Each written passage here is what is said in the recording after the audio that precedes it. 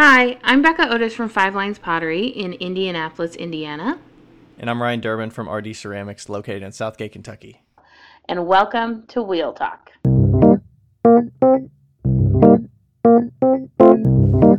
Hey guys, we've loved answering all of your questions so far. If you'd like to hear your question on the podcast, please send them to us on Instagram at Wheel Talk Podcast or by email to wheeltalkpodcast@gmail.com. Thanks. Boom. Boom shakalaka. Boom shakalaka boom. Hi, Ryan. Hi. Happy Wednesday. Happy Wednesday. Back to your regularly scheduled program. Yes. Your regular scheduled program, except for we aren't as excited to see each other today because we've already seen each other this week. Yeah, we saw each other on Monday. Is that Monday? I felt like today was Thursday, but it was not Thursday. It was nice. Wednesday. Feels like the week's going by a little slower, which I think is good. I get a little more prepped for my show this weekend. I was doing a lot of... What show do you have this weekend? I'm doing the Woodland Art Fair in Lexington, Kentucky. Nice. So I think this is the 4th year I've done it. Nice. It's been a good show. I think that was my... Before I started doing Berea, that was my best show. That was your best show? Yep. Yeah, Berea's done well for you. Yeah. And Berea is like 30 minutes south of Lexington. It's like real close to Lexington, 45 minutes south of Lexington. So they're kind of in that same area, like central Kentucky. Yeah.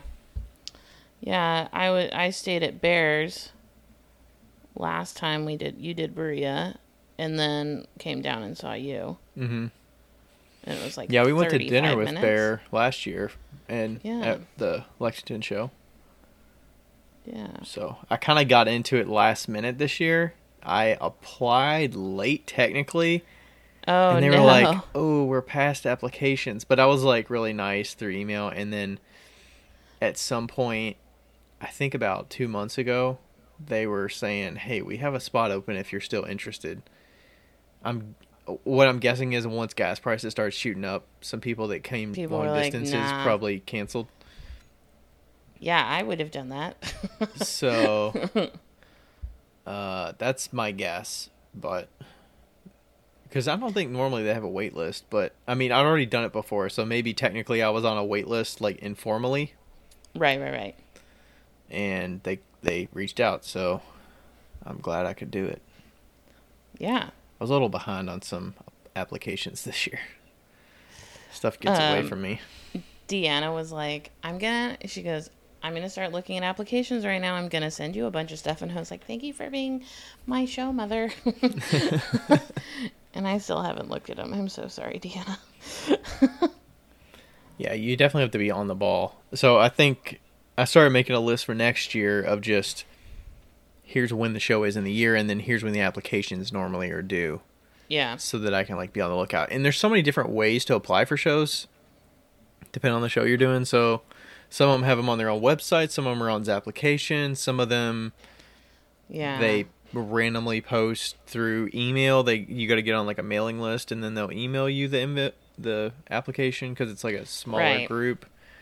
So it's very... we don't want to work with that Zapplication. We don't want to pay for that. Yeah, I mean, the good thing about Zap is they already have it up so far in advance that you know it's coming. Yeah. But all the other ways, like, and some of them don't even mention, like, hey, the application will be up on January 1st.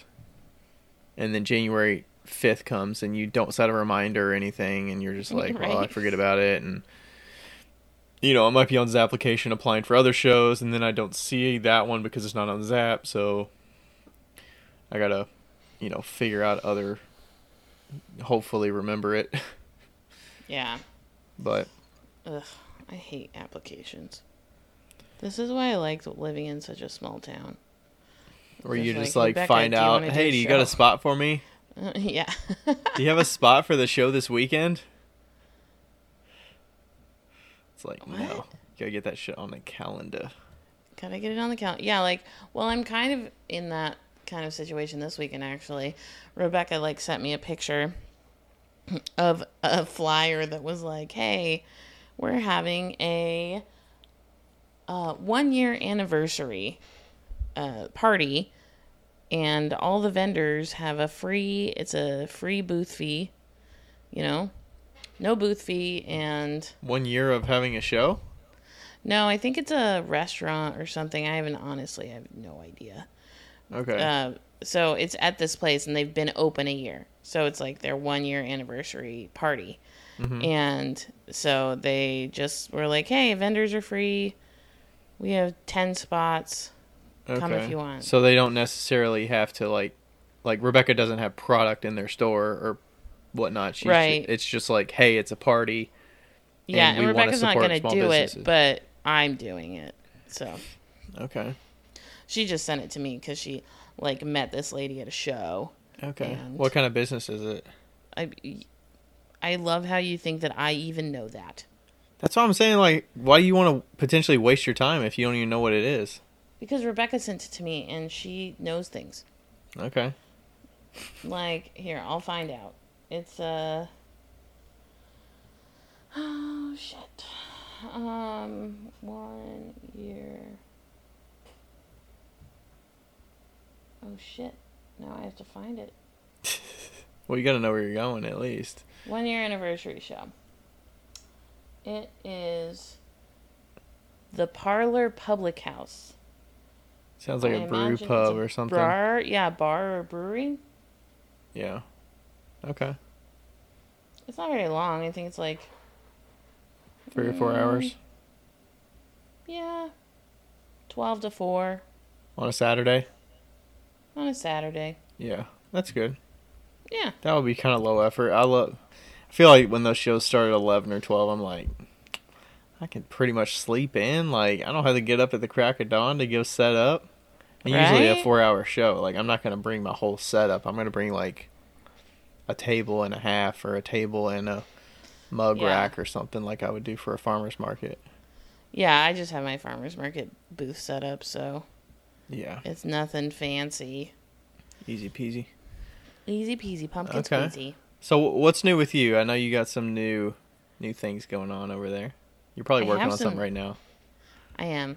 That's why I feel like that's why I'm a little bit disconnected. But I'm gonna be done in 1, 2, 3, 4, 5, 6, 7, 8 balls.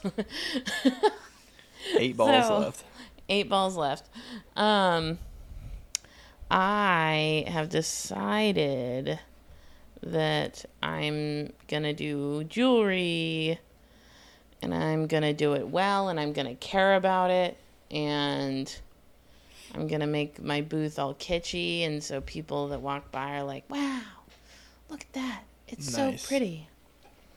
Nice. Mm-hmm. This isn't like a Tuesday night keeping you up idea that's gonna happen for a month. It's no. This is a medium term plan. Yeah, this is Becca has been thinking about this for 2 months sort of plan. Okay.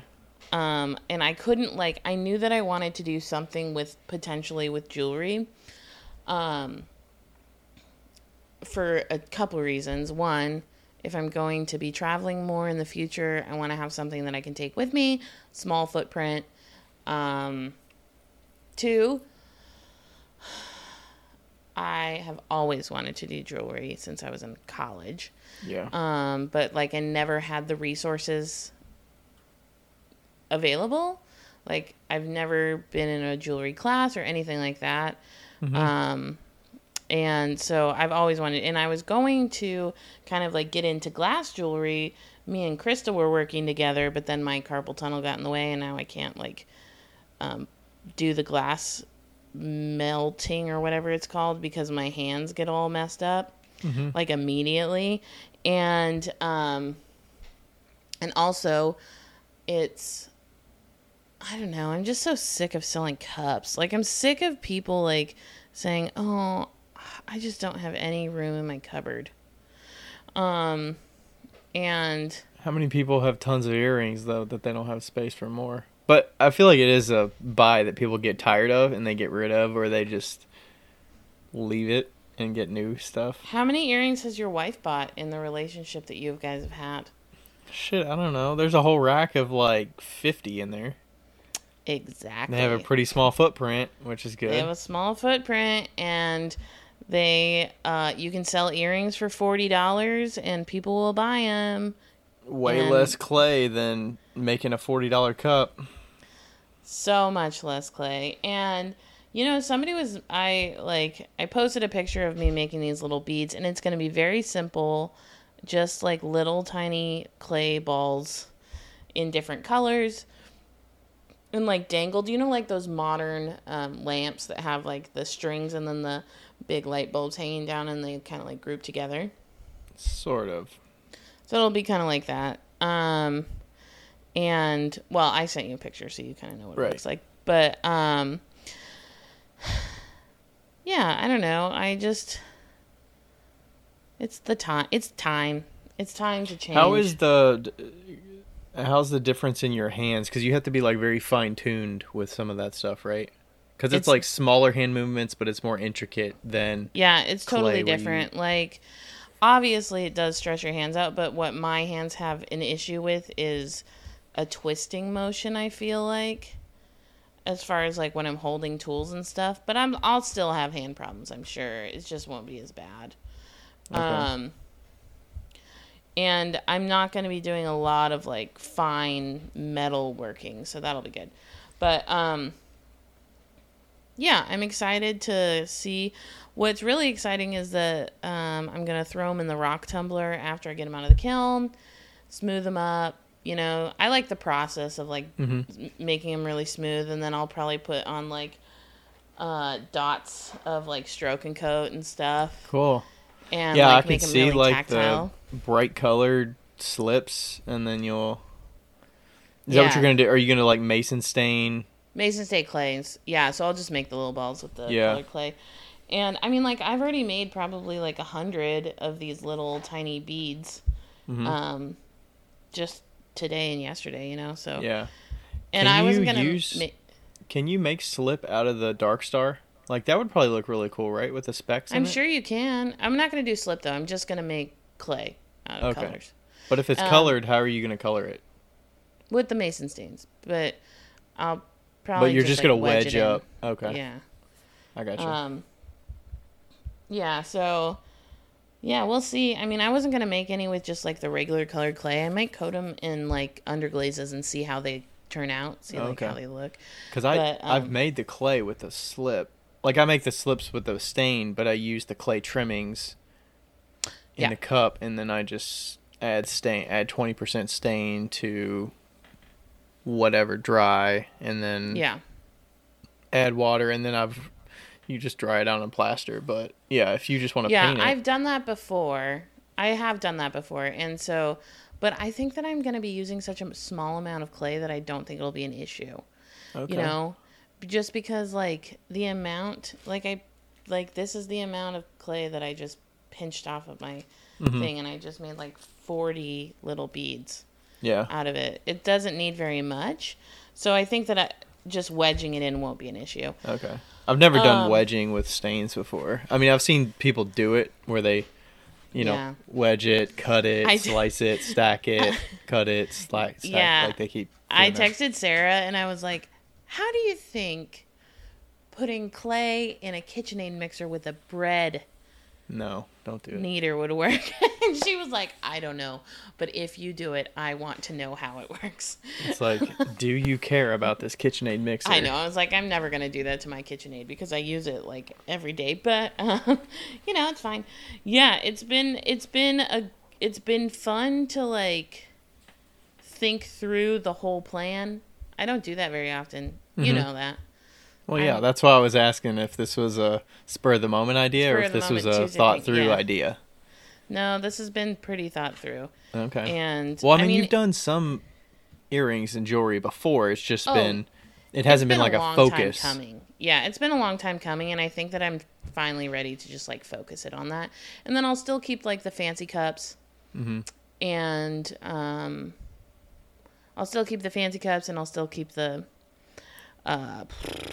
shitty cups probably. Yeah. Just cups. And then I can would it be really cool if I could sell these at like wholesale cost, Yeah. Like, do people wholesale earrings? I haven't really thought about that. No, I was thinking of just selling the beads, like wholesale beads, you know? Like bisque? No, glazed. Like fully finished. And then they use them for beads or for jewelry like for or pendants jewelry or whatever. or pendants. Yeah, that'd be cool. So yeah, I was thinking that might be funner than what I'm doing right now. And somebody messaged me. I'm not gonna say who it is, but I felt like they had something profound to say. Where is it? There it is. Because she was like, "What are you doing?" And I told her I was going to do jewelry. And she said,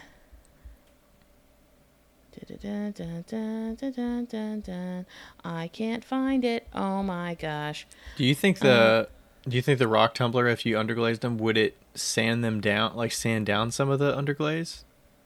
Yeah, I think it will. So I have to see how that kind of goes. Mm-hmm. That's why I guess you'd want to have colored clay instead of... Yeah, exactly. Okay, so this is what she said, and I was like, wow, that's me.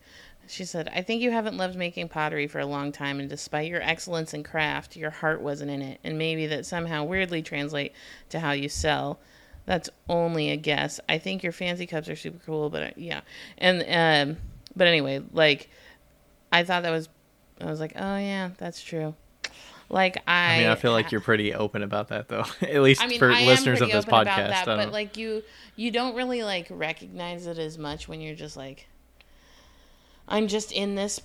I mean, you do recognize it, but it takes somebody telling you to be like, oh yeah, you're just in this because you're a good worker, and you need to be. Or like it's a way that you can make money, and it's something that you don't have to work as hard as other things to make the same amount of money. Right, and I say that all the time, but it's just like, yeah, I don't know. Yeah. And I listened to your episode with Rebecca. How did you from feel? the Maker's Playbook. It was good. It did feel a little abrupt at the end, but well, it was abrupt at the end because her mic went crapped out. Yeah, it's for people that haven't heard it. It's episode 311 on the Maker's Playbook. I'm sure we'll link to it down below, but. Yeah, Becca was on it. Yeah, you were chatting about a lot of stuff. Yeah, I feel like you don't hear that perspective from people. And, I mean, you hear it on here a lot just because if they listen to you, they know you. But, yeah, this whole... I feel like the meat of it was right there in the last 15 minutes, right at the end. Sure. I wish that we would have gotten that, like... I wish we could have gotten another hour, for sure. Yeah. Damn it. But it's okay. It is what it is. But yeah, there aren't a lot of people like talking about it, and that's cool. That's really cool. And yeah, what else was there? I made zucchini bread the other day. It was delicious. Yeah. Yeah. I've only had a couple zucchini breads before. I feel like they're kind of basic. I don't know. They're kind of like isn't it kind of like a banana bread, but it's... Yes, it is. It's like a very similar to a banana bread, but I don't like banana bread. So I like banana strawberry bread though. That's delicious. Banana strawberry. I'm more of You've never had it because I made it up many years ago. More like a what's that, like pumpkin bread? Is that a thing? Yeah, that's a thing. That's disgusting. I like that. Zucchini bread's just like carrot cake. I feel like you would like it. It's kind of like carrot cake. Yeah. It's not quite as sweet. Is it as sweet? I felt like it is. Maybe it was the one I made. I just pulled up a random recipe, but... Yeah, I don't know. I've only had it a couple times. It was very easy.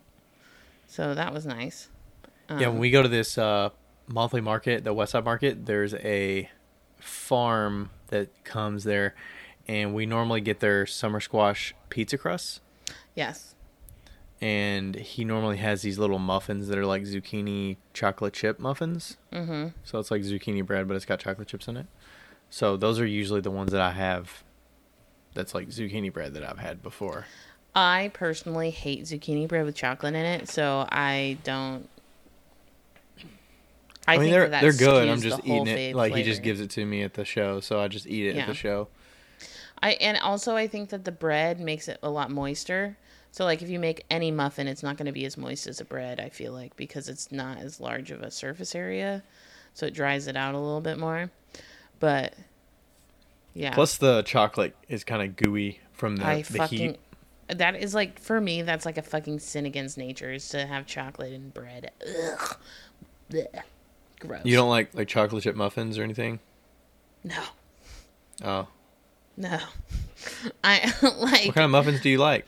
Blueberry. You like a blueberry muffin? I like poppy seed muffins are my favorite. Just regular poppy seed, not lemon poppy seed. Just regular poppy seed muffins are my absolute favorite. Okay. Like a Lane Bennett's? Having her poppy seed muffin? Fuck yeah. I grew up on poppy seed muffins. Like, that's what we always would get. When you get a drug test, you'll test positive for opium. Yeah, exactly. Yeah. What's your favorite muffin? I like chocolate chip muffins. It's just monster. I remember getting those old mini muffins. I mean, basically gross. not even muffins. It's basically candy. Like, those aren't muffins. But those packs, you get like 5 muffins in a bag. Yeah. But whenever we've been doing the Berea show, we've been getting the 4-pack of muffins.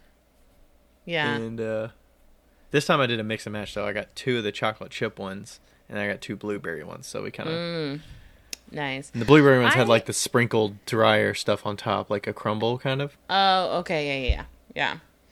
I like, like blueberry muffins are like, they're good. I will eat them. I think the banana chocolate chip muffins are absolutely disgusting. Like banana nut. Gross. Yeah, I don't want like nuts in muffins. I love nuts. I all around. I love like walnuts. I love pecans. I love all the nuts in the breads. But like when it's banana and chocolate and nuts, no. No But thanks. I don't, and I love bananas too. I don't know what my aversion is to banana in bread. I can't eat bananas. I think I've told you this, but Yeah, you're like intolerant. I like salivate. I think it closes up my throat or something. Yeah, Can't eat you that. might be allergic to bananas. Yeah, since I was in college, it started happening. Such a shame. I love bananas just regularly. Rachel eats enough for both of us, so Yeah. she likes them like green, I am the opposite. I like them super sweet. like no spots, Oh, I'll take like no a spot of brown banana. spots at all. Way too sweet for her. Yeah, I like them. I like all bananas. I like Have them you ever had a lightly banapple? brown. No, of course you haven't. Anyway, Had a what? A banapple. I don't know what that is. Is that in the shape of a banapple banana, or is it an apple that tastes like a banana? It is a banana that is a hybrid with an apple. So it's a small banana, but it tastes like an apple. Is it like bulged out like an apple? No. It just looks like a small banana. And it's just a hybrid fruit. And they're really good. They're pretty good. I think you could probably only find them in California. Okay. Yeah, I've never heard of that. Yeah. I thought you were going to say plantain, and then I was like, no. I like plantains, though. Those are good. I wonder if you could eat plantain. Can you eat plantains but not bananas? I think we've had plantains at, semi-recently we had them at a Cuban restaurant in Louisville. I think I tried it. I mean, I wasn't that big of a fan. I don't know. Like, cooked plantain, yeah. Deep fried plantains? Fuck yes. They were just cooked like a side dish? Yeah. I do like plantains a lot.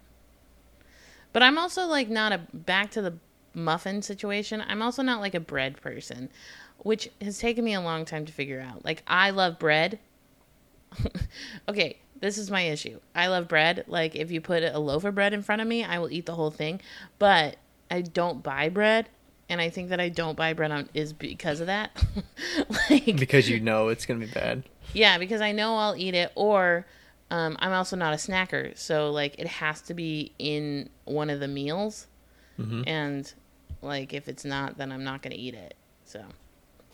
Come to the Deech and Carlos Durbin household. They have about 4 loaves of bread at any time at the house. Yeah. I buy like 1 loaf of bread a year.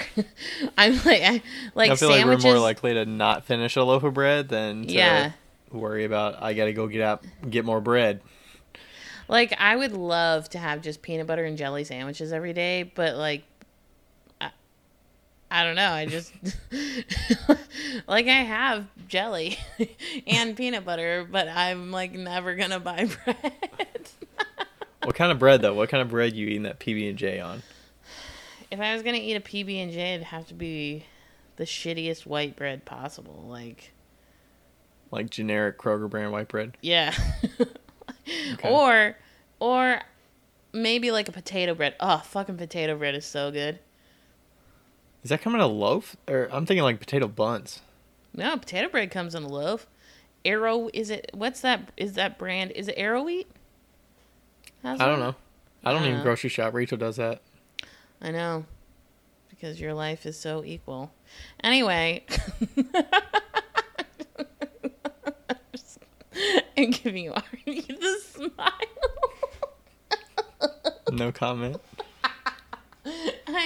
Your smile is so mean right now. And it's mean deserved. to you? Yeah, you're like, meh. Depends on what you mean by equal.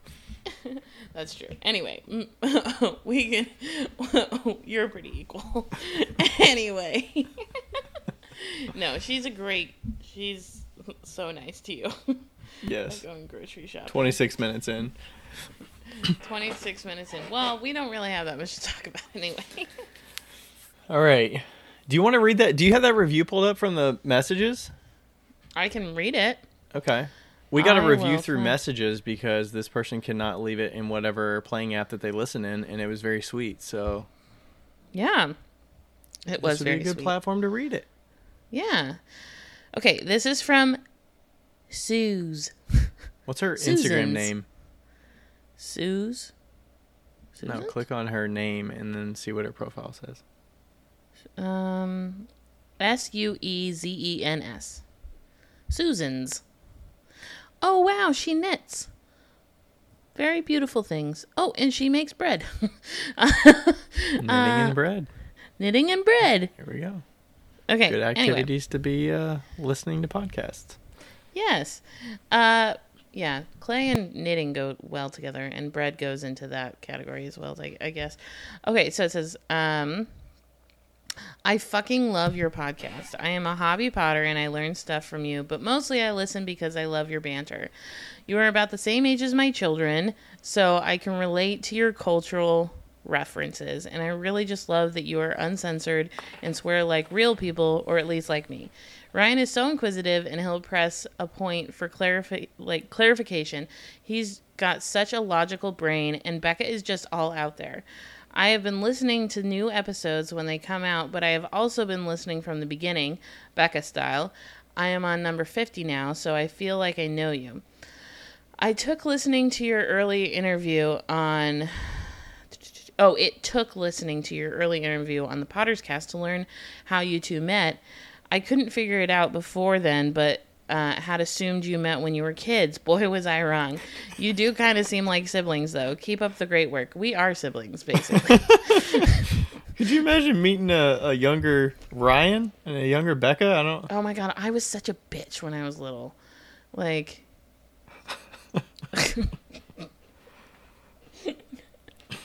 I don't talk to like anybody that I grew up with really, except for I like don't either. one close, like we're all family friends and stuff too, but we communicate semi regularly, but I feel like I don't communicate with a lot of people on a regular basis, but we're still friends and see each other. We kind of got that, like, you get that back when you see each other.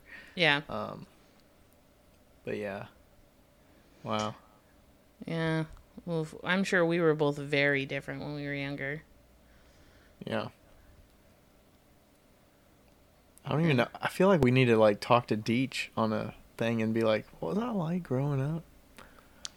It would be funny to have It'd be both interesting of our to parents have. Get on. yeah, like a parent perspective, and like, are there things you've learned about me, or like? I mean, how- there's no way that my mom doesn't know about the podcast now. She follows me on the Instagrams. Yeah. She's told me not to cuss. She's... I mean, it says it on your profile. I know, we've already been there. Like, she called me the other day and was like, could you please stop cussing? And I was like, sorry, I can't. As your profile says, just being a fucking human in Indianapolis. Yes. Yeah. I'm sorry, Mom. Not that she's gonna listen to this, but it would be interesting to get our parents on the same podcast. I don't think my mom would do it. I think we could get my mom on an We episode. for sure could get Deech on. Yeah. I could ask her. I could ask my mom.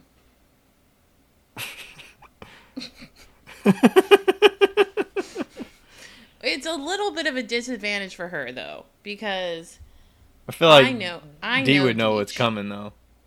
I know Deidre and really well.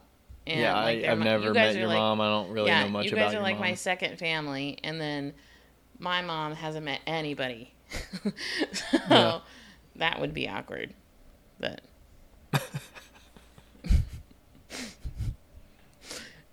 yeah. All right, do we want to go to a listener question?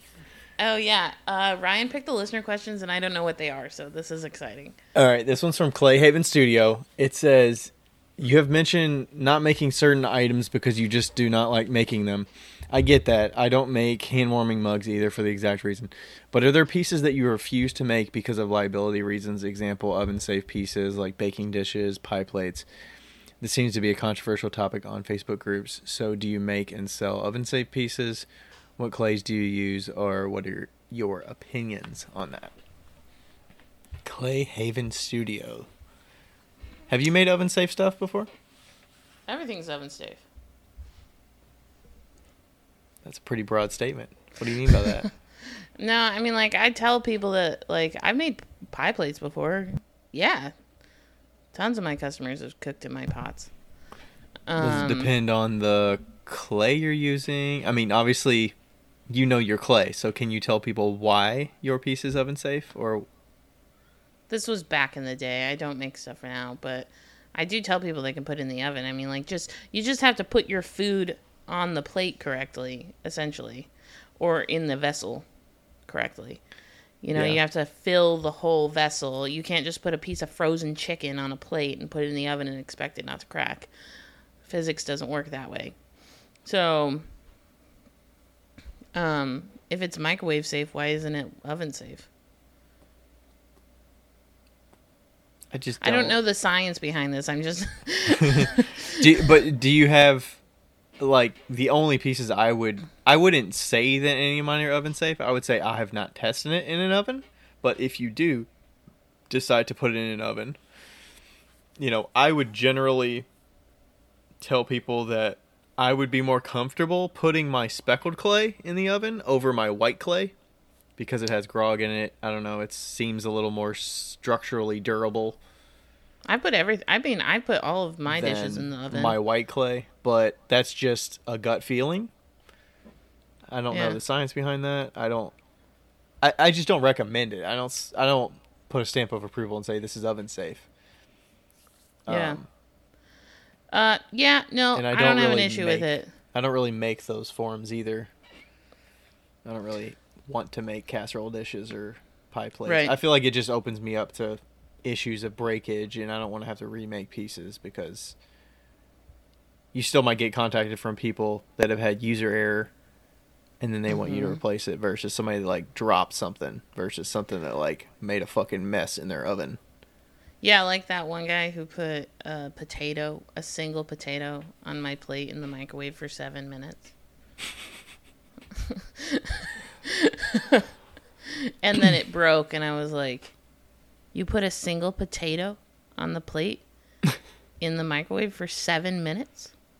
And he's like, yeah. I'm like, this isn't Tupperware. Like, all of the heat goes straight to that one point, and it's like, hi. Like,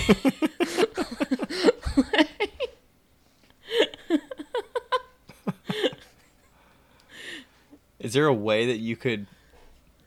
What would you do to make that useful, though? How would you do that on a plate? what? How would you do it? this is my dumb brain. I don't know how to cook a potato in a microwave. How do you do that in a microwave without just putting it right on a plate? First of all, when you cook a potato in the microwave, you don't put it on a fucking plate. You just put it in the microwave on the plate that's given, the little glass spinning or plate. Or like on a paper towel or something. Or like wrapped up in a wet paper towel or on a paper plate or I don't know. Do you stab it with a fork and stuff, or that's after? Yes. Yeah. Yes, you do stab it with a fork. Okay. See, I grew up having microwave potatoes as baked potatoes, so I don't know. We always called microwave potatoes baked potatoes. Now I don't know what everybody else does in reference. My grandma used to have an older microwave that had a rack in it for potatoes. I'm guessing that's for a potato. So you just sit the potato on the rack. So that's what I'm used to seeing with like a baked potato, because they would make baked potatoes and that's how they would do it. Yeah. Exactly. Or like they probably don't have any microwaves anymore that don't have a spinning plate. But they used to, you know. What do you mean? Ours has a spinning plate. I know, but there's some old microwaves that don't have a spinning plate, so there's like... Oh. Yeah. Yeah, where it's just a flat surface. Anyway, as far as the oven is concerned, I've always assumed that pottery is oven safe. Why? Because it's vitrified? Does fully vitrified make a difference? No, because it goes into an oven to get cured. I don't know, because it's like... It's pottery. I don't know. I feel like this is a Josh question. I know. Or a Link question. Somebody that knows the chemistry behind clays and what makes them durable. Yeah. And it's not like I sell plates or anything like that anymore, so I never say they're oven safe anymore. But like, have I baked mac and cheese in one of my bowls? Yes. Have I made nachos on my plates in the oven? Yes. Have I like cooked vegetables on a plate in the oven? Yes. Like, did I put these beads in the oven in one of Hammerly Ceramics bowls? Yes. Like, I don't know, I just put shit in the oven all the time. I think the whole rule of thumb is just make sure you warm it up with the oven. That's the only kind of rule of thumb that I've... Or make sure your food's totally like around it, you know? Like covering all the surfaces, so it's all warming up together. Okay. Yeah. I'm sure there are clays out there that prove to be oven safe. Or maybe I'm thinking fire clays, which are different. Yeah. Like because they can actually handle the thermal shock, like, and the heat immediately. Yeah. I can't remember the name. I'm guessing it's just called... I think it's just called fire clay or something like that. Oven brick clay or something like that, yeah. Yeah. The red ones. The red one. Yeah, it's like legit. Mm-hmm. Yeah. Yeah. We're not... I wonder if there's something... I wonder if there is something different about the whole, like, if it's a groggier, grittier clay versus a no grog. Maybe it's just because I'm used to... Yeah, I don't know. If I have clays break and crack, it's more likely to be the ones with no grog in it. Yeah. Like, I've had plates crack that are just, like, don't have grog in it, but it's also because it's, like, thinner or, you know, it might have been, you know, not as vitrified or something, like... Yeah. So. I don't know. So, all right. I think that's about all we can get on this question. Yeah. Clearly, right. But what was the actual question? It was like, do you tell people, like, do you not make things because of liability? That was the first question. Are there pieces that you refuse to make because of liability reasons? The answer is no, for me. I mean, I'm not going to make like a teapot you put on the stove or something to boil water. Or, like, would you ever do that? I think that it depends. Like, you can make a little stand for it, and so it's raised up a little bit above the flame coils, the flame, or coils, flame or coils. Mm-hmm. Yeah. Yeah, I don't think there's really anything else. Liability. Like, what are some risky pieces that you would make that would cause issues? I don't know. I mean, what about, like, stuff with gold on it or anything like that? Like, I'm sure there's a little bit of, like... Oh, I won't make those pieces For 2 reasons. Gold's really Like- fucking expensive and you can't put it in the microwave. Like, is there any risk? Probably not, but is there risk in like having gold leaf or gold luster right on the rim of something that you're drinking out of, or having hot liquid directly in contact with the gold? I don't know that answer, so I'm not going to say anything to it. Okay, I would that's say the only no, other but- questions that would come to my mind of like Yeah. risky things. I mean, the only other stuff is just like not having glazes that are so high in something that it's like potential for leaching or something like Yeah. so much of a colorant Cobalt. that it's like risky. Yeah. But I would maybe use it on the outside of a piece, but not inside where liquid's directly in contact with Yeah. the surface. But yeah, I can't think of other things. I feel like I make pretty basic stuff it's pretty safe to, use every day. Yeah. Okay. It's a no from me, dog. All right. And then the second one was 40 minutes in. Hi, I have a question for the podcast. Do you have any tips on throwing tall, narrow forms? A local distillery is interested in me making some bottles for them, but they have to fit in their current packaging. This means they have to be narrower than my hands and about 12 inches tall. Do you have any tips for throwing pieces when your hand can't fit inside? Thanks for your help, Hannah. That is from Reaction Ceramics. 12 inches a foot fucking tall? It sounds like a... Have you seen those the brewery things, like Yeah. a growler? I think that's what they're called. No, that's not what they're called. I thought that's what they're called, a growler. The really Oh. big container, like a big moonshine jar. Yeah, but then Are growlers 12 inches tall? Yeah, they're 12 inches tall, but they're a bottle, so you'd be able to get your hand in most of the way. She's talking about like a tall glass. Maybe. Say don't the know, what part it- about what they look like again. Throwing tall, narrow forms. A local distillery is interested in making some bottles for them, but they have to fit in their current packaging. So it sounds like they're selling current packaging. Oh, what if she's making like a wine bottle, kind of like something that they can actually put beer into and cap or something? Maybe, I don't know. Yeah. Do you think that's Well- what she means? Yeah, maybe. Okay, well, let's just assume it's a tall, narrow form. Okay. You can use a throwing stick to get on the inside. That's an option. But also,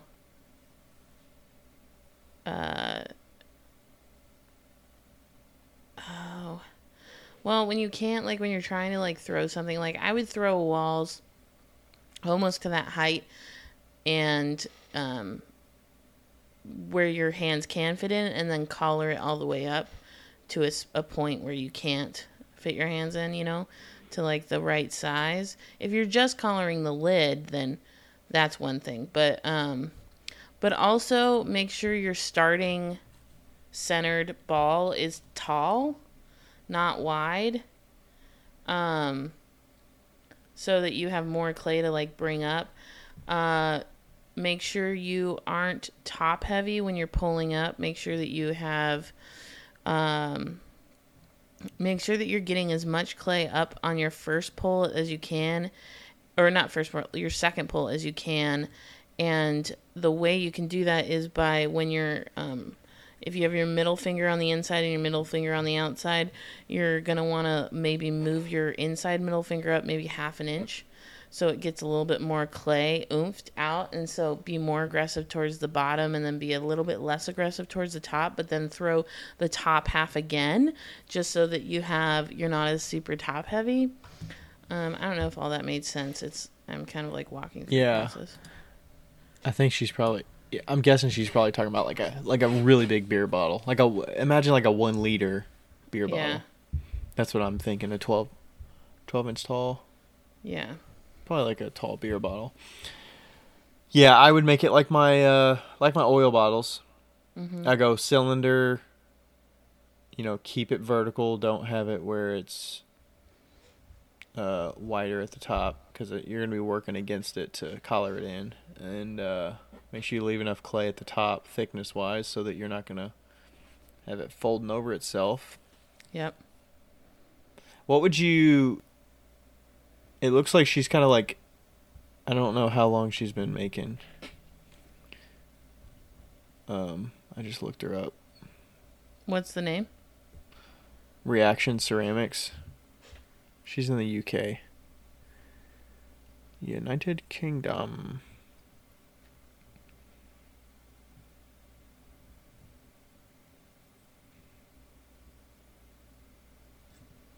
Hannah? Mm-hmm.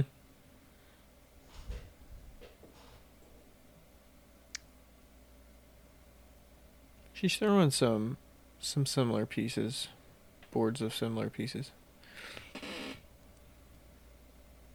Yeah, I would say my biggest suggestion specifically for this is going to be your poles. Your poles are going to need to be a hell of a lot more aggressive than what you're doing right now. Yeah, what would you say, for you personally, how much clay do you think you would need for, let's just picture it's a 1 liter bottle. 12 inches tall. And a 2 liter is a pop bottle? Yeah. Just think of it like a pop, yeah, like a like soda the bottle, skinny but pop skinnier. bottles, right? The skinny pop bottles? Yeah. I feel like I would use like 2.5 pounds. That's what I was thinking, like 2.5 pounds to 3 pounds almost. Yeah. 2.5 pounds. I don't know how much it 12 needs to hold. inches is really tall. Like, I know that... Maybe like, that's wet, though. Maybe it needs to shrink down. But maybe if it's not, you're going to have to throw it even taller than that. You're going to have to throw it 13 inches tall, and that's really fucking tall. Like... I almost feel like it'd be easier. What if you made them in 2 pieces? You made a tall cylinder, and then you just made the top, and you joined it? And you joined it? I wonder if that would be... That would kind of look cool, too. So you made it in 2 pieces with the... Kind of like you made a funnel for the top, and then you joined it with a tall cylinder? Yeah, like, there's no question, like, we could do it, right? We can actually do it, but, like, also, I think that the... like 12 inches is really tall for how skinny that is. Like, you know, that's what, 4 inches wide and 12 inches tall. Like, that ratio is 3 to 1 as far as the width to the height. Yeah, And I think the stability is just going to be really hard. I think it would be hard for me to throw. Yeah. To get it that tall. You could barely get your hand in. I could barely get my hand in, maybe, by the time it gets to where it needs to be. And I don't want it. I would like to be able to get my hand all the way down into it. That might help not throwing the very top, but, you know, keeping it a consistent thickness and whatnot, or fairly thick, consistent, because it's like, I don't know. That'd be tough. Now I want to throw one. Now I just want to see. Just try, like what would it take to throw a 12-inch cylinder? Or like an actual bottle? The bottle. Like the whole bottle. It'd be interesting to, like, see how much clay it would work with. And, yeah. I feel like if I made a set of them, I would probably do them in 2 pieces like that. I feel like that would be the safest route. that would certainly be the easiest route, I feel like. Especially for somebody who's not, like, extra experienced, you know? Yeah. I feel like that would be way easier to... money's worth, for sure. Because let's say you mess something up partway through. I mean, you need that clay to get to the height you need to get to, so... Yeah. And then the top needs to measure a certain diameter, and it has to look good, but you have to get so much perfect up until you start collaring in the top, and then you can start collaring in and fuck it up. That sounds huge. I make these cups for Gravesco that are 3.5 inches wide and 7 inches tall. What is that, like 7. It sounds like a little pitcher. Is that like a pitcher that you make cocktails with or something? No, it's a cup. It's a tumbler. And they're 3.5 wet and 7 tall, I think, wet. or 7.5 tall wet, and it took me a long fucking time just to get used to that form, just at 7 inches tall. And I think it's a pound and 2.75 maybe. Wow. Yeah. Yeah, that's a good challenge. Like, I threw them for the longest time and they bellied out way too much. I feel bad about those, but they like bellied out way too much. And then I finally got it down where it was straight. It was mostly like the communication. I'm not really good at communicating or receiving communication sometimes, but yeah.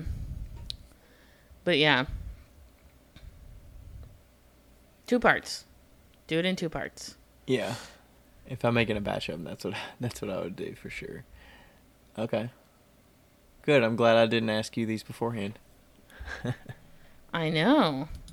You can get a little off the cuff, Becca, here. All right. So those are our questions today. Do you want to introduce what we're talking about since I read both of the questions and I got it on the list, or do you not see it? I forgot what we're talking about. Do you want to send it to me really quick, or is it on the top of our notes? It's on the top of the listener questions. Okay. I'm getting there. I mean, it's very general, but... Which one is it? It's at the very top. Right underneath the checkboxes. Oh, our question is... it was not at the very top. It's a topic. It was the third one down. Whatever. And it didn't even have a clicky box next to it. Okay. What our topic is trading assistants for part-time work for the studios, the pros and cons of that, and like how we go about that or what to do. And like, you know, if you don't have enough money to work or to pay somebody, like what's an even trade? What do you, yeah.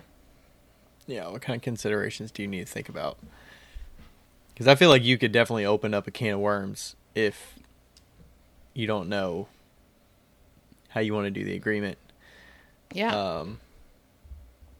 Do you want to use like my studio as an example or something? Sure. Or yeah. So it's like what resources you have available. Okay, so I guess I would.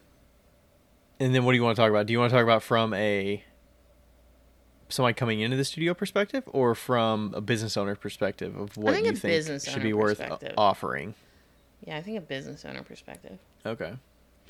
So, yeah, generally I would say you're offering your equipment. Yep. Your kilns. And what equipment? Yeah, okay. Your kilns, slab rollers if you have them. Yeah, your wheels, your clay maybe. Maybe you have them pay for clay if you need to, but we can talk about that. Clay, glazes. Glazes. Maybe. And tools. They can bring their own tools. Yeah, okay. They can buy their own tools. Depending on if you have stuff around the studio or if they have their own or whatever. I'm a really big fan of people owning their own tools. And then just like, you know, general other studio access, like maybe time in the studio and like sync and whatnot. Yep. Yeah. I'd just say all the basics that you would need that you don't have to have for your own personal studio. Yeah. Outside of so it's basically trading all of your equipment in exchange for help in your own process. So I guess it's like, you know, what's the best way to structure it so that there's a sense of equality with work for access?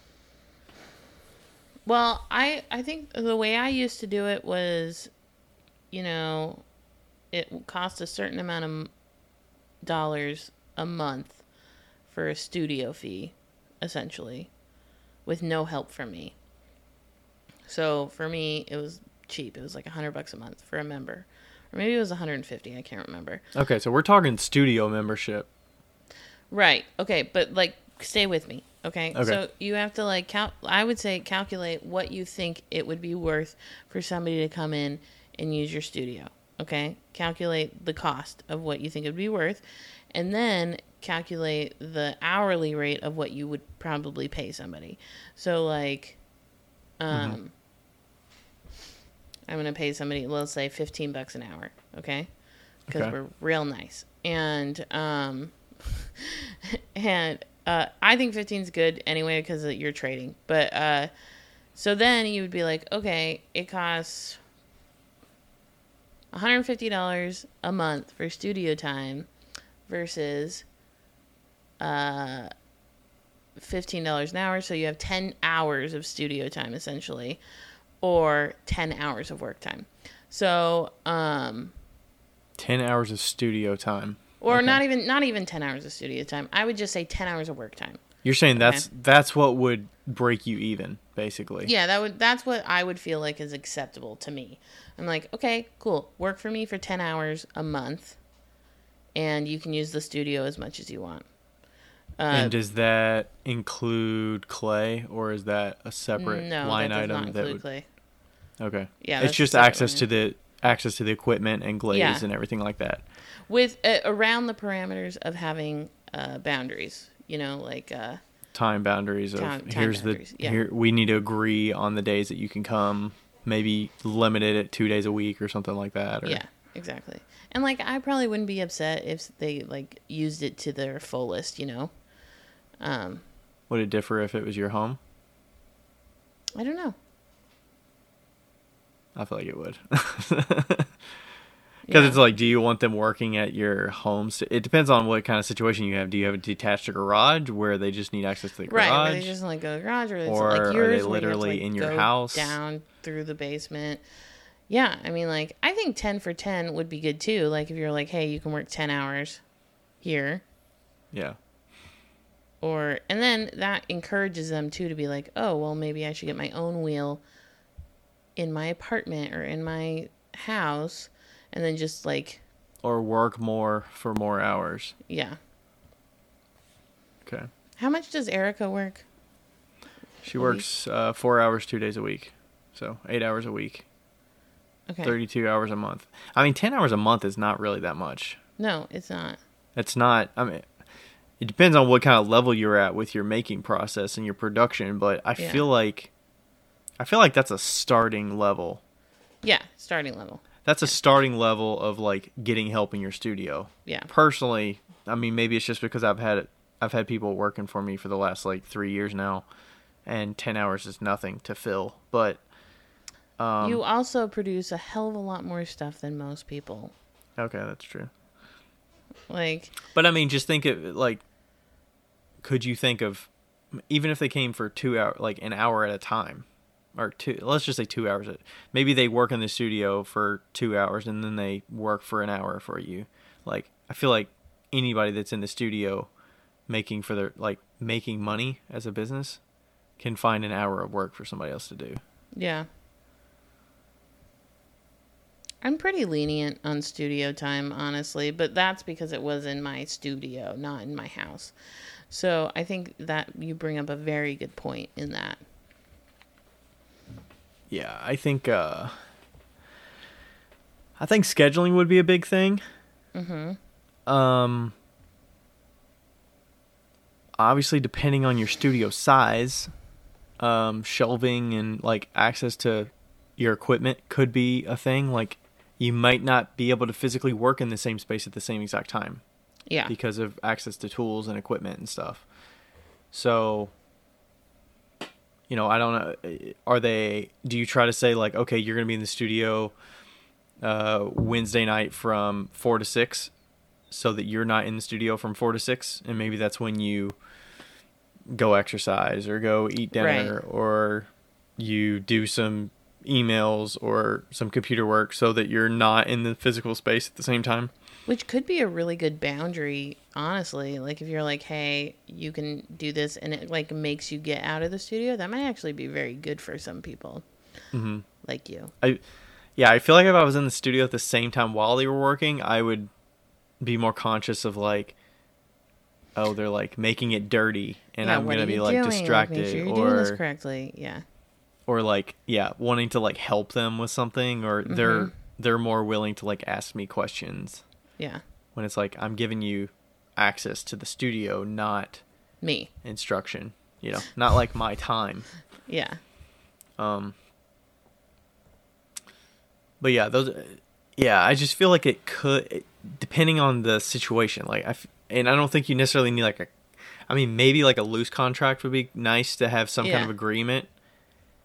And I don't know. Do you think like a time period would be good, like 3 months at a time or something? Because if you're doing like a studio class, you do it for a period of time, rather than just leaving it open ended and like reassessing after a period of time. I think 3 months is good to have like a reassessment and like an evaluation almost. Just like get together and be like, have lunch and be like, okay, how's it working out for you? What do you feel like, you know? Yeah. Because I feel like in that situation, you have to kind of make it equal for both parties, so that it's like I'm getting what I expect out of you as well as you're getting what you expect out of me, and not like over like if they really love it, right, they could be in the studio longer and be producing more stuff, which could take kiln space away from you. Or so in that point, I wonder if like then you figure out in your contract, if you are going to be producing a full kiln load, then maybe a little something extra. I mean, I feel like that's where you price the clay. I think they buy the clay and you price the clay appropriately, so that if they're producing more, then they will be it doesn't matter. Paying for it with the clay price. Yeah, that's a good idea. Like you don't price, like Baker Hunt doesn't price their clay at retail, or like no. Let's say they buy it in bulk, so it's at a discount. Let's say I buy clay and it's discounted all the way down to like $18 a box, but it would retail for $24 a box. Right. You wouldn't necessarily charge a studio assistant 24. Maybe you charge them 28. Yeah. So you're making a few bucks on the glazes and the firing or something. And then the time to reclaim, if they produce reclaim and they put it in your reclaim, you still have to spend extra time reclaiming clay potentially. And so those are some of the, I guess that price would help you make some more money back. Like you would make a little bit of money on the clay to help make up for some of the extra work and then like, do you load their pieces in the kiln? Do you stuff like or is it okay, we're doing a kiln load this day, I think can that you all get my depends pieces on how in? new the kiln is. It's like I wouldn't want somebody to load the kiln if they were like newish and my kiln cost me $4,000. Like no thanks, sorry bro, like no. I'm thinking like a bisque kiln or something, like okay, yeah, like I choose the firing schedule because it's my kiln, and we kind of choose based on, I mean, I would only load it based on when I would be normally doing a kiln load anyways. Right. Maybe they load it, you start it. That's what I would do. So it's like this shelf, or I've already go ahead and load your stuff in the bottom part of the kiln. Yeah. You can take whatever shelves you need, or 2 shelves or whatever. Yeah. And then I'll finish loading my stuff on top of it. Or even if they have a full kiln, I would still have them load it, and then I would start it, because then I would know that they're not like starting it incorrectly or firing it to a different cone or anything like that, you know? Yeah. And then what about like a piece of crack and stuff? It's like, oh, well, you loaded it incorrectly, or it's their problem. That never I guess, has anything, like barely anything to do with the firing schedule. Like cracking it, it's almost always it already had a crack in it, or like it was too thick on the bottom. Okay. I mean, like you have to know how to fire your kiln, but not but bisque. I think some bisque, cracks of my pieces have come because I load them a certain way. Like if I stack like 6 spoon rests high or 8 spoon rests high, and they're not quite bone dry. Like I've got some vertical cracks. Yeah, like in the bisque. I guess I was thinking. That's what I'm saying, in the bisque kiln. Okay, yeah. Bisque, yeah. That's what I'm saying. You risk the crack, but I mean, it's up to them to load it. Yeah. Yeah. And then I would be like, I want to load it optimally so that I can get as many pieces as possible. But, I mean, you have to decide that, right? Like, if somebody wants me to load a kiln for them, they have no interest in that, then I'll load it. I don't fucking care. Like, it takes me 10 minutes to load a kiln. Mm-hmm. Like, yeah, I might bitch the whole time. It's like, I'll load it if you bring me a Coke. Okay. So what else? What about the maybe? What would be a good entry? Let's say you get 10 hours a week. What would be a good? I mean, I feel like it's totally dependent on the person what they would be willing to help with. But, okay, maybe a better question is how should you structure when you have the work hours versus the studio hours? Do you have them on separate days? Do you have them like off on weeks? Yeah, like you work Week this on, week week off. and then, or like you work on Monday and then you do your studio time on Wednesday.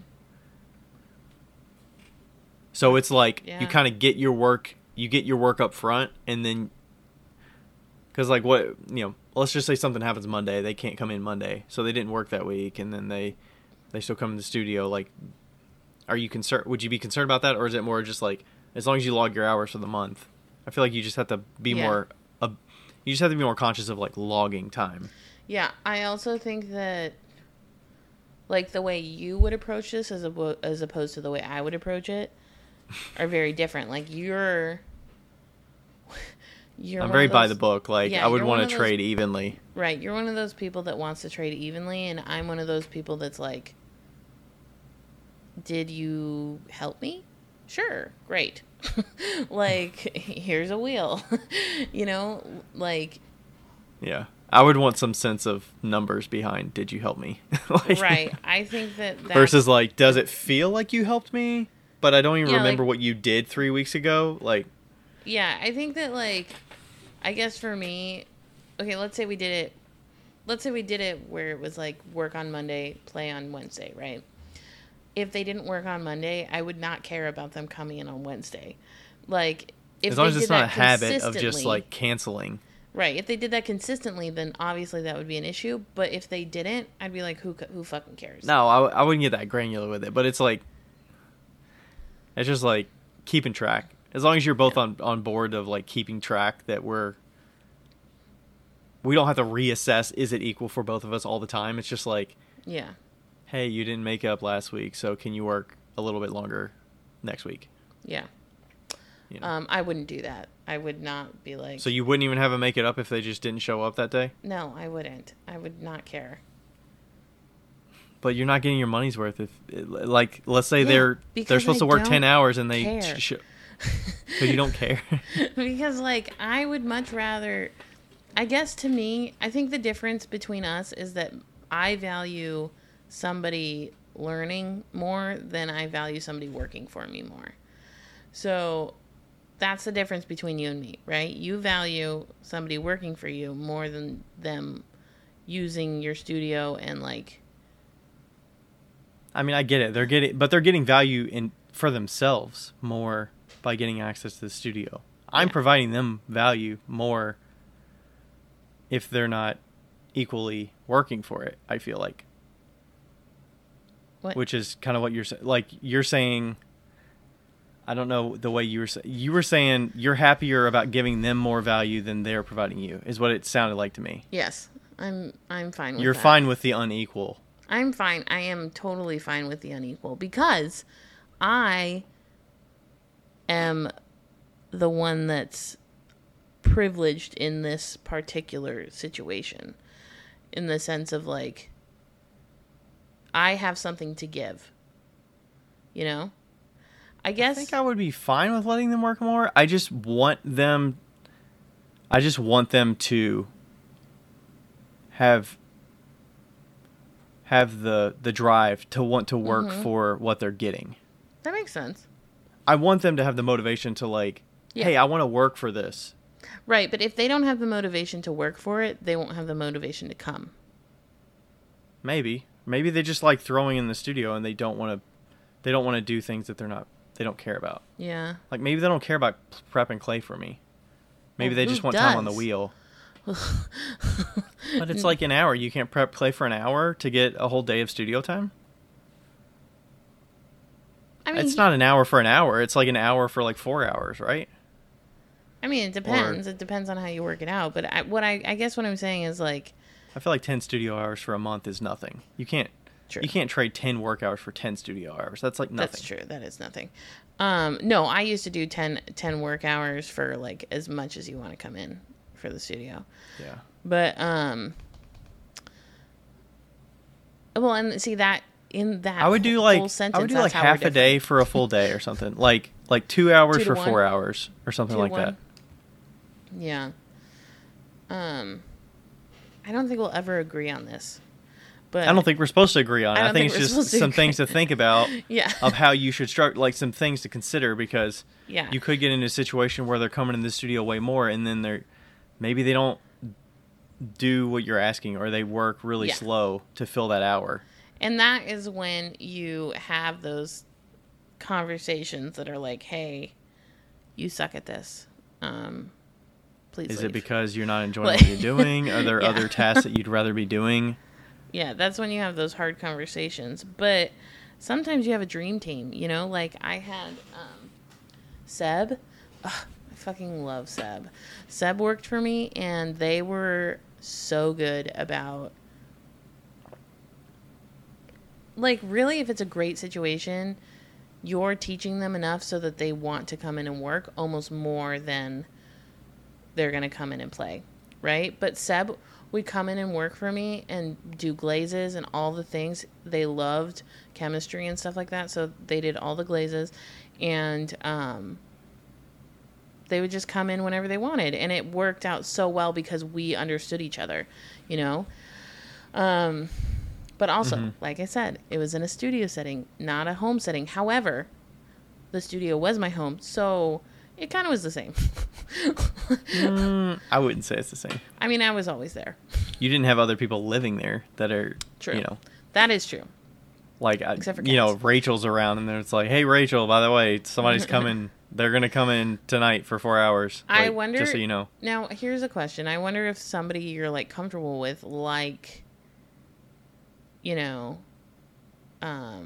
like your current. You could say Erica. That's Yeah, fine. would like Erica. I wonder if it was somebody you're comfortable with, if that would change for you, like if it would matter, or if you were just like, hey, you can come in the box. Yeah. I think it's just because I feel like it's an early thought when you first think about the option. Mm-hmm. Like, I wouldn't say that somebody working for you, they're going to bring up, like, I need studio access. Can we trade studio access for Right. work? I feel like it's on the business owner to be like, hey, I can't pay you, but would you be willing to get studio access? Interesting. Yeah. And you kind of like start off that way. I feel like it would be weird to start paying somebody and then saying, hey, would you like to not get paid anymore and just use my studio? Okay, but like let's say Erica did approach you and be like, hey, can I use your studio? But I wouldn't know her at that point. I would feel like I would be more comfortable had they No. That's what already I'm saying. built a Like, rapport. if you did know her, if you knew her, like, Yeah. let's say it was one of your good friends or whatever, and like Erica's Mm-hmm. your employee, so I'm not gonna say that. I'm sure you have a very friendly, like, Yeah. It's somebody that I just know and Trust. I already know them as a human. yeah, like if they came up to you and was like, hey, yo, can I use your studio? I'll only use the basement door. Mm-hmm. Like, are you cool with that?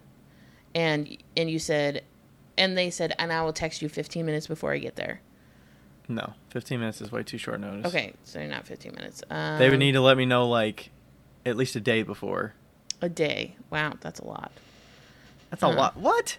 I have my own schedule going on. You want me to, like, we're gonna go out of town and they let me know 15 minutes before they show up? Within the parameters of the times that you've, like...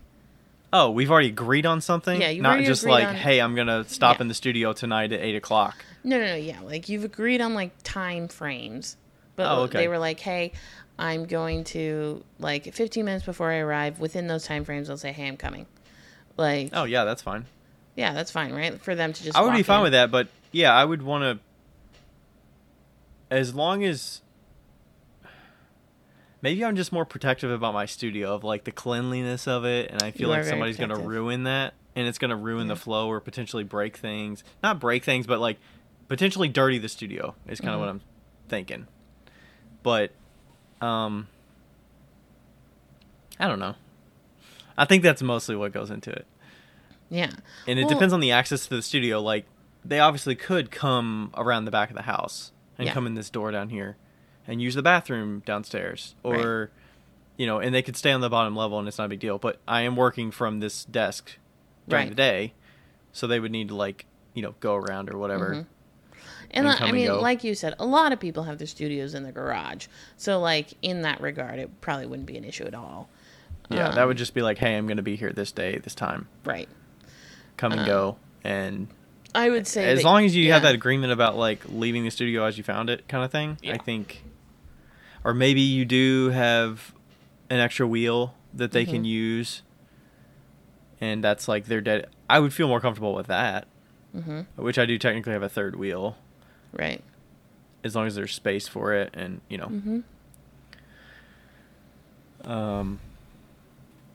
Yeah.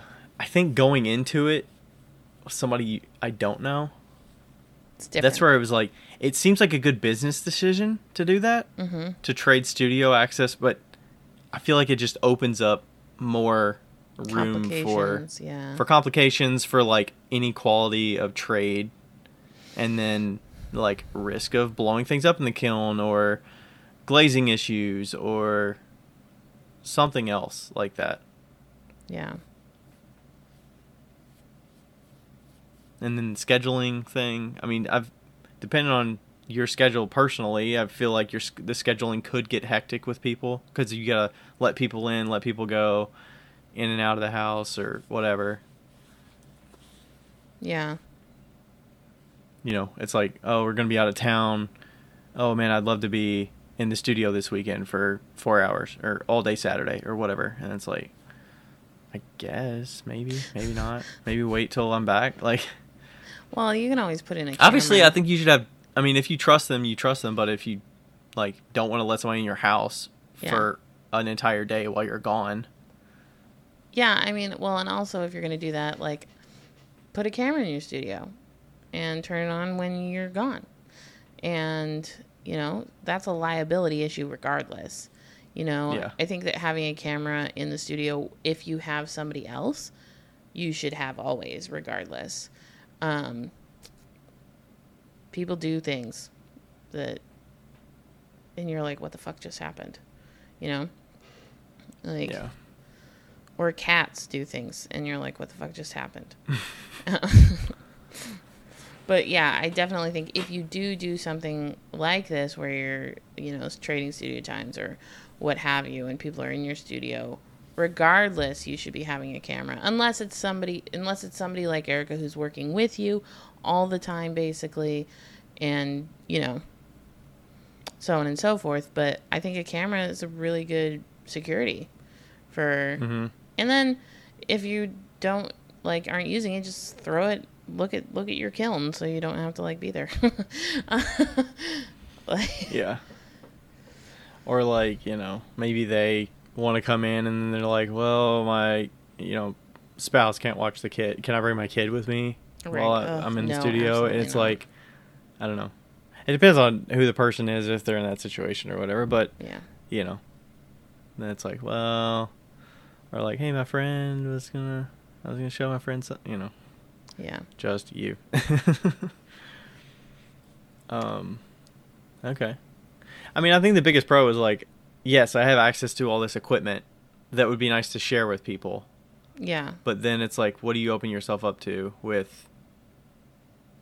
Yeah, are you the next? I feel like I'm more likely studio? looking at the potential negatives or the potential issues that could come up that could cause headaches. Yeah. And it's like, there's a lot. I would rather make this more transactional with just work for money. Yeah. Yeah. Because, I mean, I was thinking about that in the past. I was like, hey, you know, they don't have access. It's like, you know, what if I did ask them if they wanted to do this and trade a day for studio access, and then I pay you for another day or something? You know, it's like, you know, I do have all this stuff. I would probably have a shelf that they could use, but, you know, they would come another day, and then, you know, what do they get from another studio that they do it out of? You know, they have access. Maybe they have more access to the studio on a regular basis than coming, you know, communicating with me. Yeah. Yeah, I just think there's already so much going on with me that like adding that level of mind, like so much going on in my mind of like things I need to think about. Yeah. Just makes it more difficult rather than just getting on a regular schedule. I mean, not that you can't get on a regular schedule and trade studio access, but yeah, I think the time frame is probably good. Yeah. Just like you would do for a normal class. Like you're kind of contracted for 7 weeks. Yeah. 8 weeks, whatever. Yeah. And it's like you can reassess, and then that gives you options to like say, this isn't working or this is working, or, you know, I'd like to see if we can leave the studio better than you got there. Like maybe cleaning up where you were and cleaning up the studio is a requirement when you finish your studio day or your work day. Maybe that's part of the work that you're doing is to clean the studio. So it looks better when I get into it than when you got into it. That would probably put my mind at ease more. That would be pretty tough in your studio because you always keep it pretty clean anyway. Yeah. Ryan's one of those people that, like, if he has, like, one scrap of dirt, he, like, makes sure to throw it into the trash bucket. Like, yeah, if I'm trimming something and there's a piece of clay that, like, flings off while I'm trimming a piece, I will grab it off the floor and then put it into the bucket. I'll finish the piece and I'll pick up the trimmings and put them into the splash pan or whatever, so that I'm not stepping on them and crunching them and waiting until they dry. And yeah.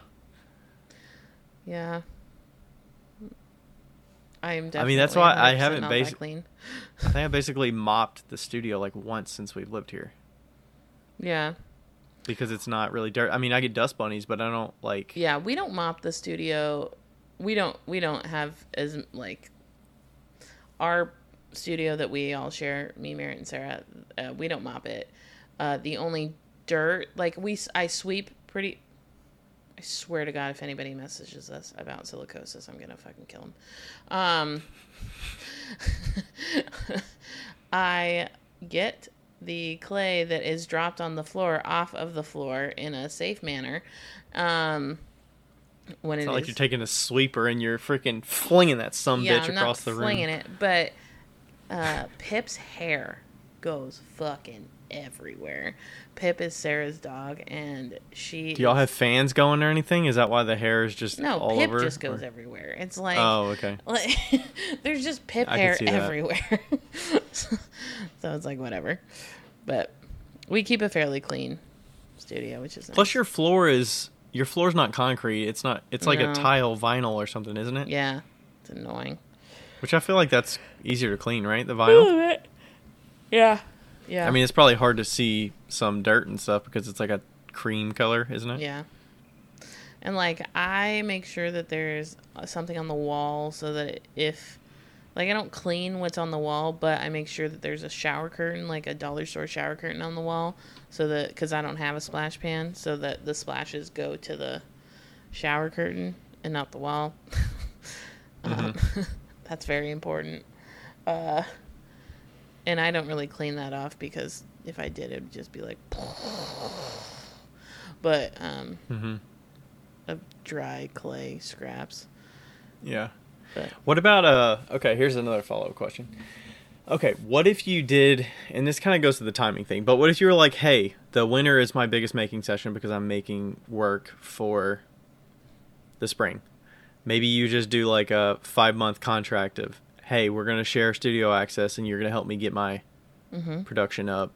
I just got a whole bunch of money from the winter, or and maybe that's where you decide on, okay, I need help for 5 months. Yeah. We can either do studio access, this structure, or I can pay you $15 an hour.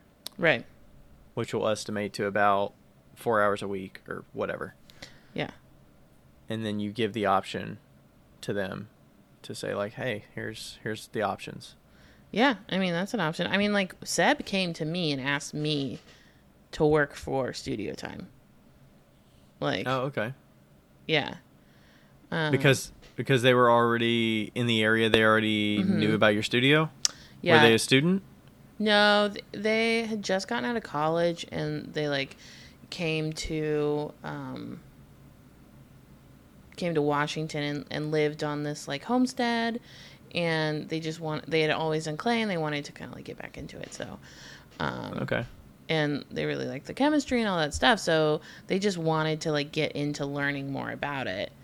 And so, and they had no interest in throwing. It was all hand building. Oh my God.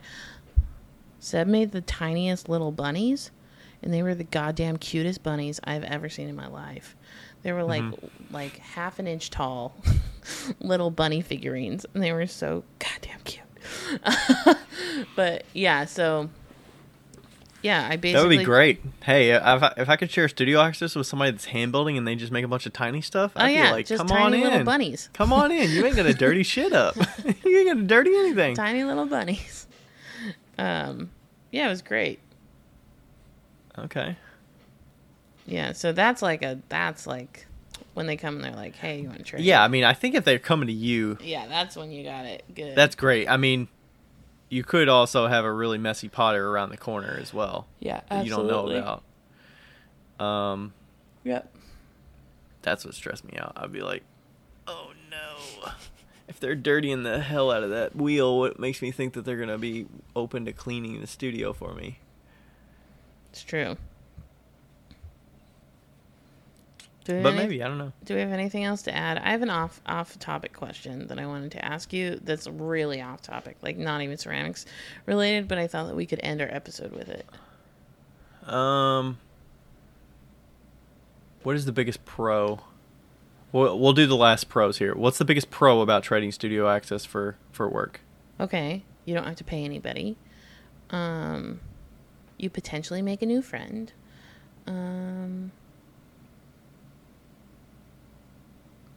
You get your clay weighed out.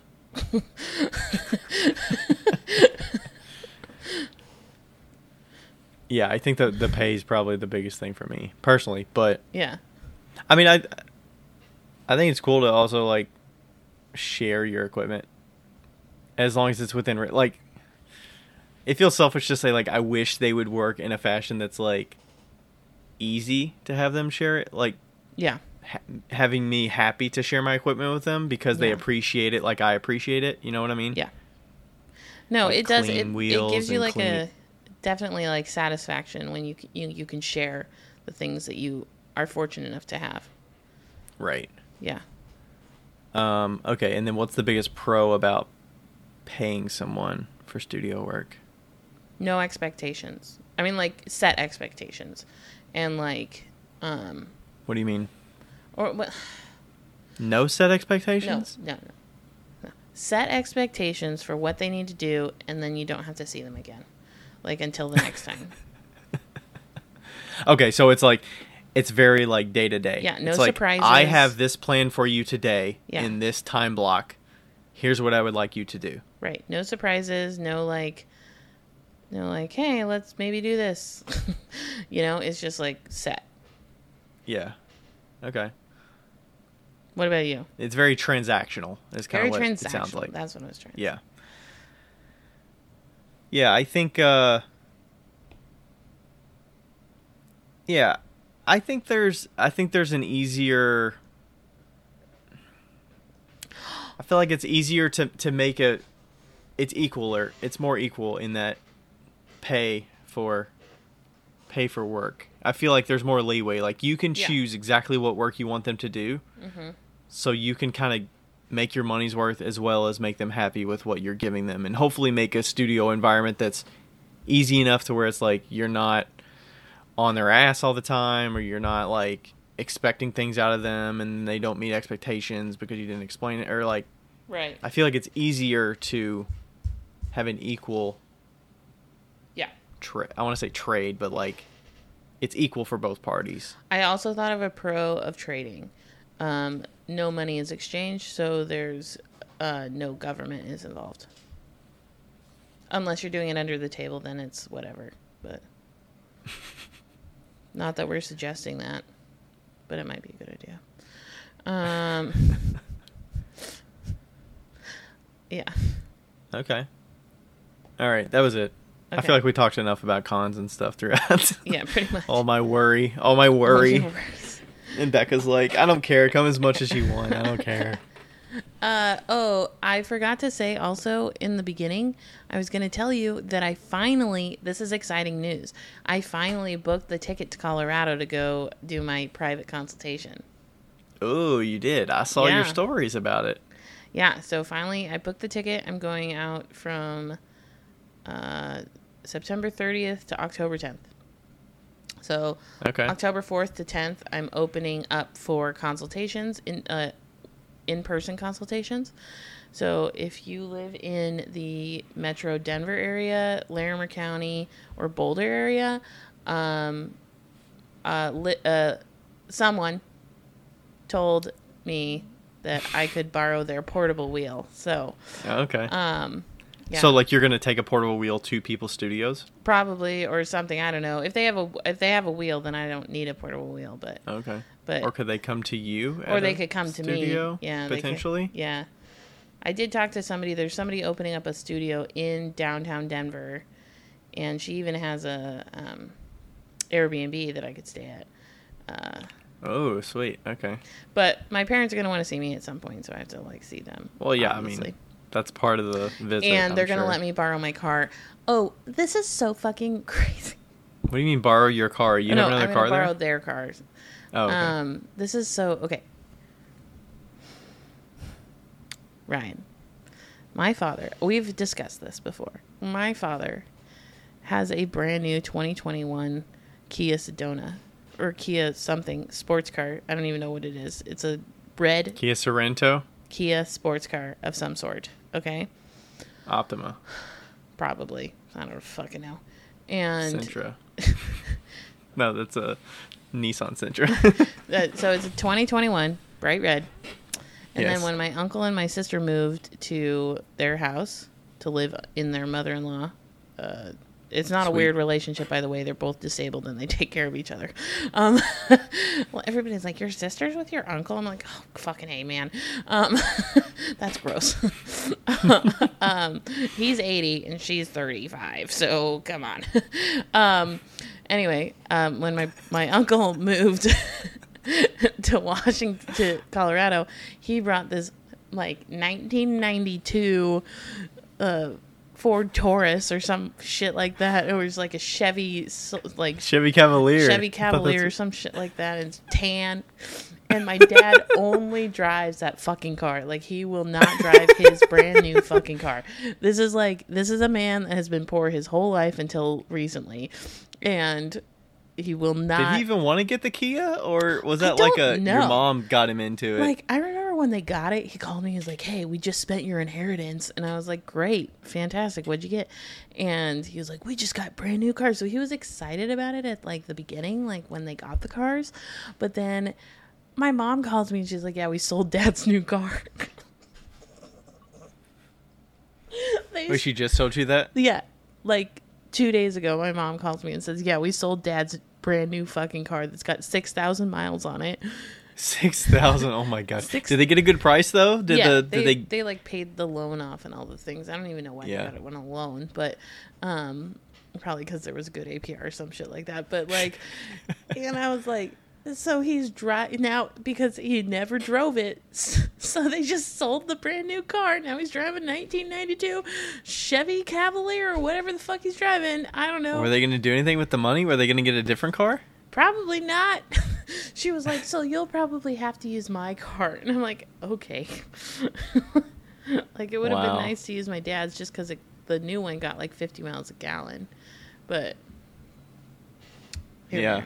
Wow. I would feel kind of he's driving the Cavalier because your uncle cannot drive anymore. Is that no? He's driving the Cavalier because he likes it better.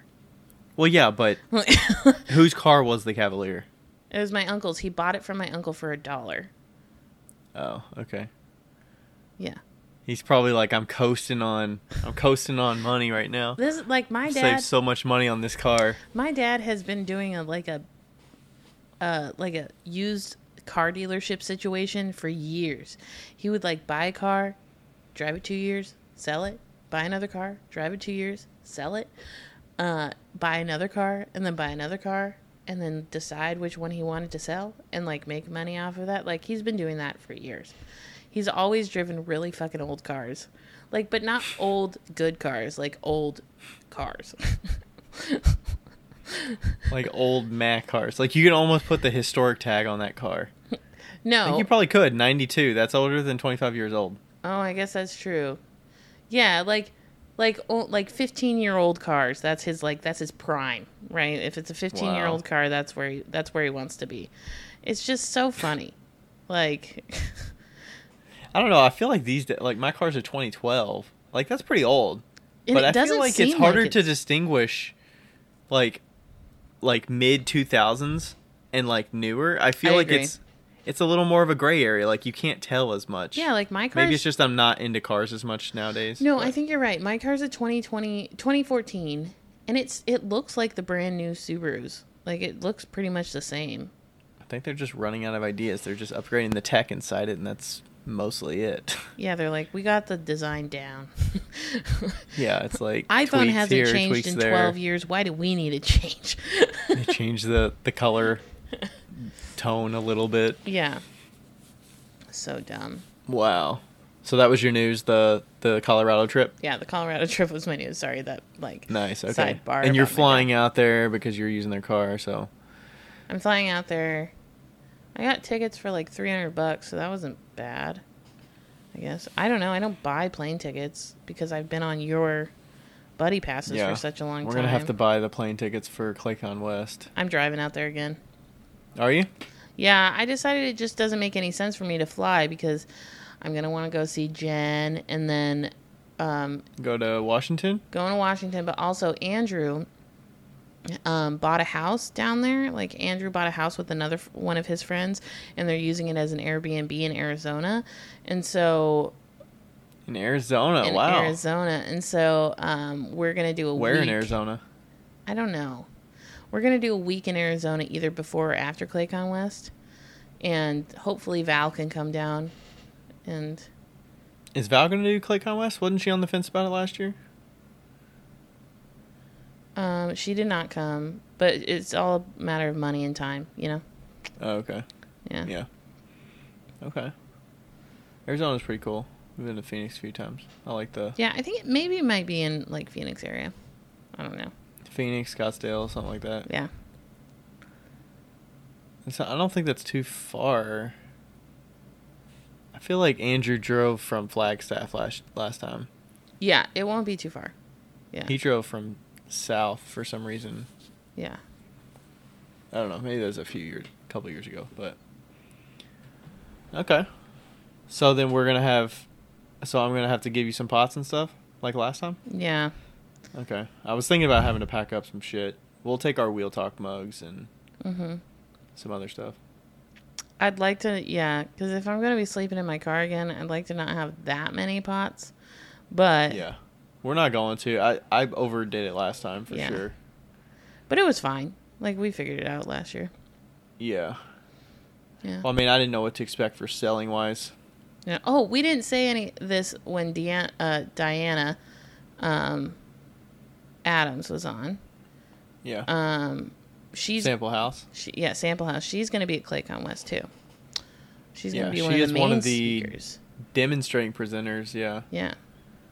So Like main stage. main stage, and then she's also doing something at Nsika too. The shit. She did talk? throwing shit. Throwing shit. At Nsika? Is it at Nsika or I think is it? they said they're doing it at Nsika. Yeah. Okay, cool. Yeah, that's kind of her little like web series she does Yeah. on Instagram with some people. Yeah. Yeah, so you should come to Claycon West. We will be there doing a mini presentation, which is like hour and a half discussion. We'll be talking about selling at art shows. Mhm. And whatever questions the audience has for us. That was always a fun time. Yeah.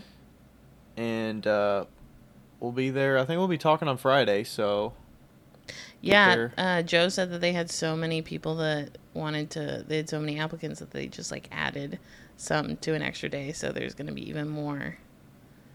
Oh, really? Yeah. They have more to put? Well, I mean, like, Oh, okay. We're more, yeah, like- there were more slots than I remember. yeah, they've before. never done presentations on Friday before. Okay. Yeah, because there's at least 2 on Friday, I think. Yeah. Sweet. Okay. Yeah, so y'all get more presentations for your money than you have in the past if you've been there. Yeah, should be a good time. Yeah. So. All right. Oh, this was my question. My question for you, is there any new shows that you've been watching that you're really into right now?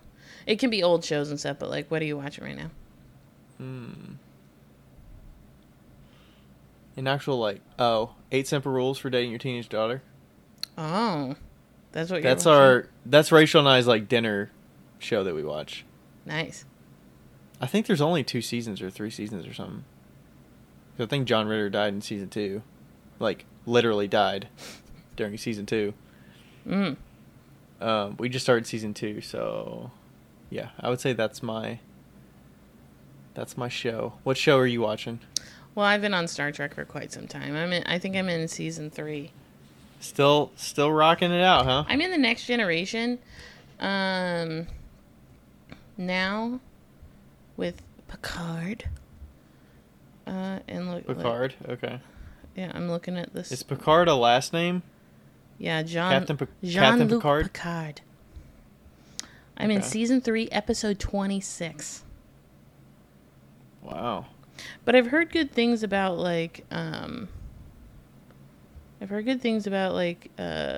in the Building or something. Ghost is on. Ooh, Ghost is on Paramount. I fucking love Ghost.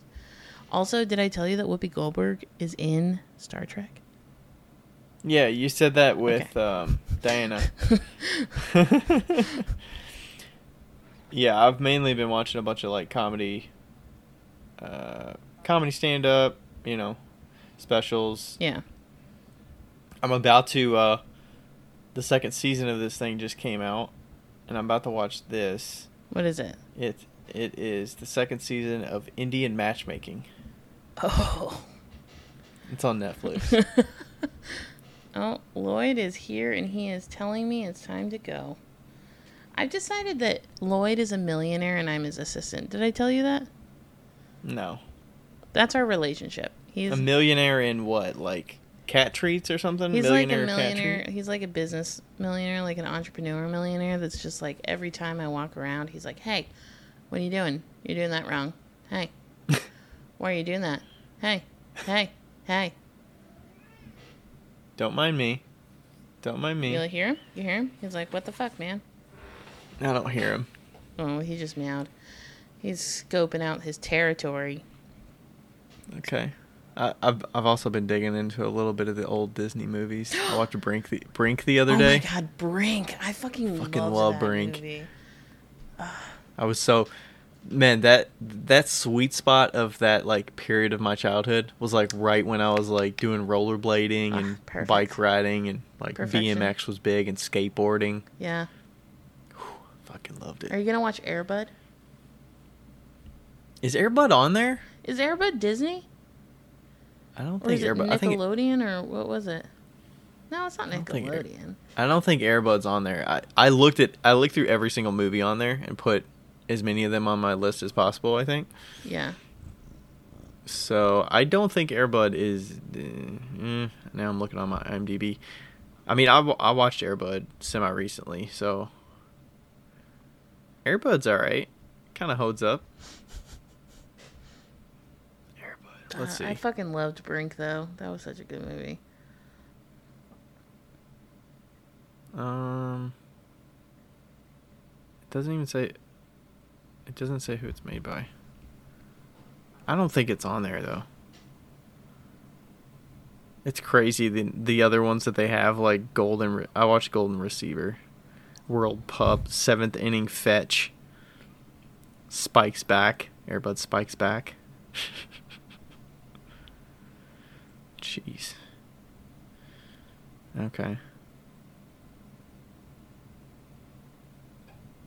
Yeah, some of the... Yeah. Is there a movie that you watched when you were a kid and you were like, you watch it again many years later and you're like... How? Ooh. Like, what? I don't know. Man, there's some movies that just do not hold up. Some of these Disney movies are a little cringe. It's like, why would I like this movie? But yeah, there's definitely some out there.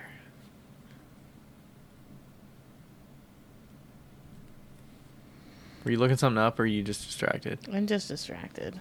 Okay, we should probably wrap up then. We should probably wrap up. All right. Thanks everybody for listening. Yeah. Thanks. Okay. Go visit Becca if you're in Colorado. Yeah.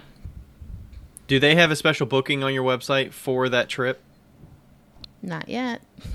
Okay. But we'll probably do something. I don't know for sure Okay. how. But yeah. Okay. Cool. Cool. All right. Thanks everybody for listening. We'll see you next time. Peace. All right. Bye. Yo, higgity, yo. It's Becca here. Hey, just so you know, thank you for listening. And also, we have... What do we have again? A Patreon. We have a Patreon that you should go, and if you want to donate to, you could donate to it. If you don't, that's cool too. But just Google Wheel Talk Podcast Patreon. Don't do the other one, because there is a Wheel Talk on Patreon, but it's not us. So make sure you get the right one. It's in the show notes. And also, leave us a review because they're fun to read. Okay, bye!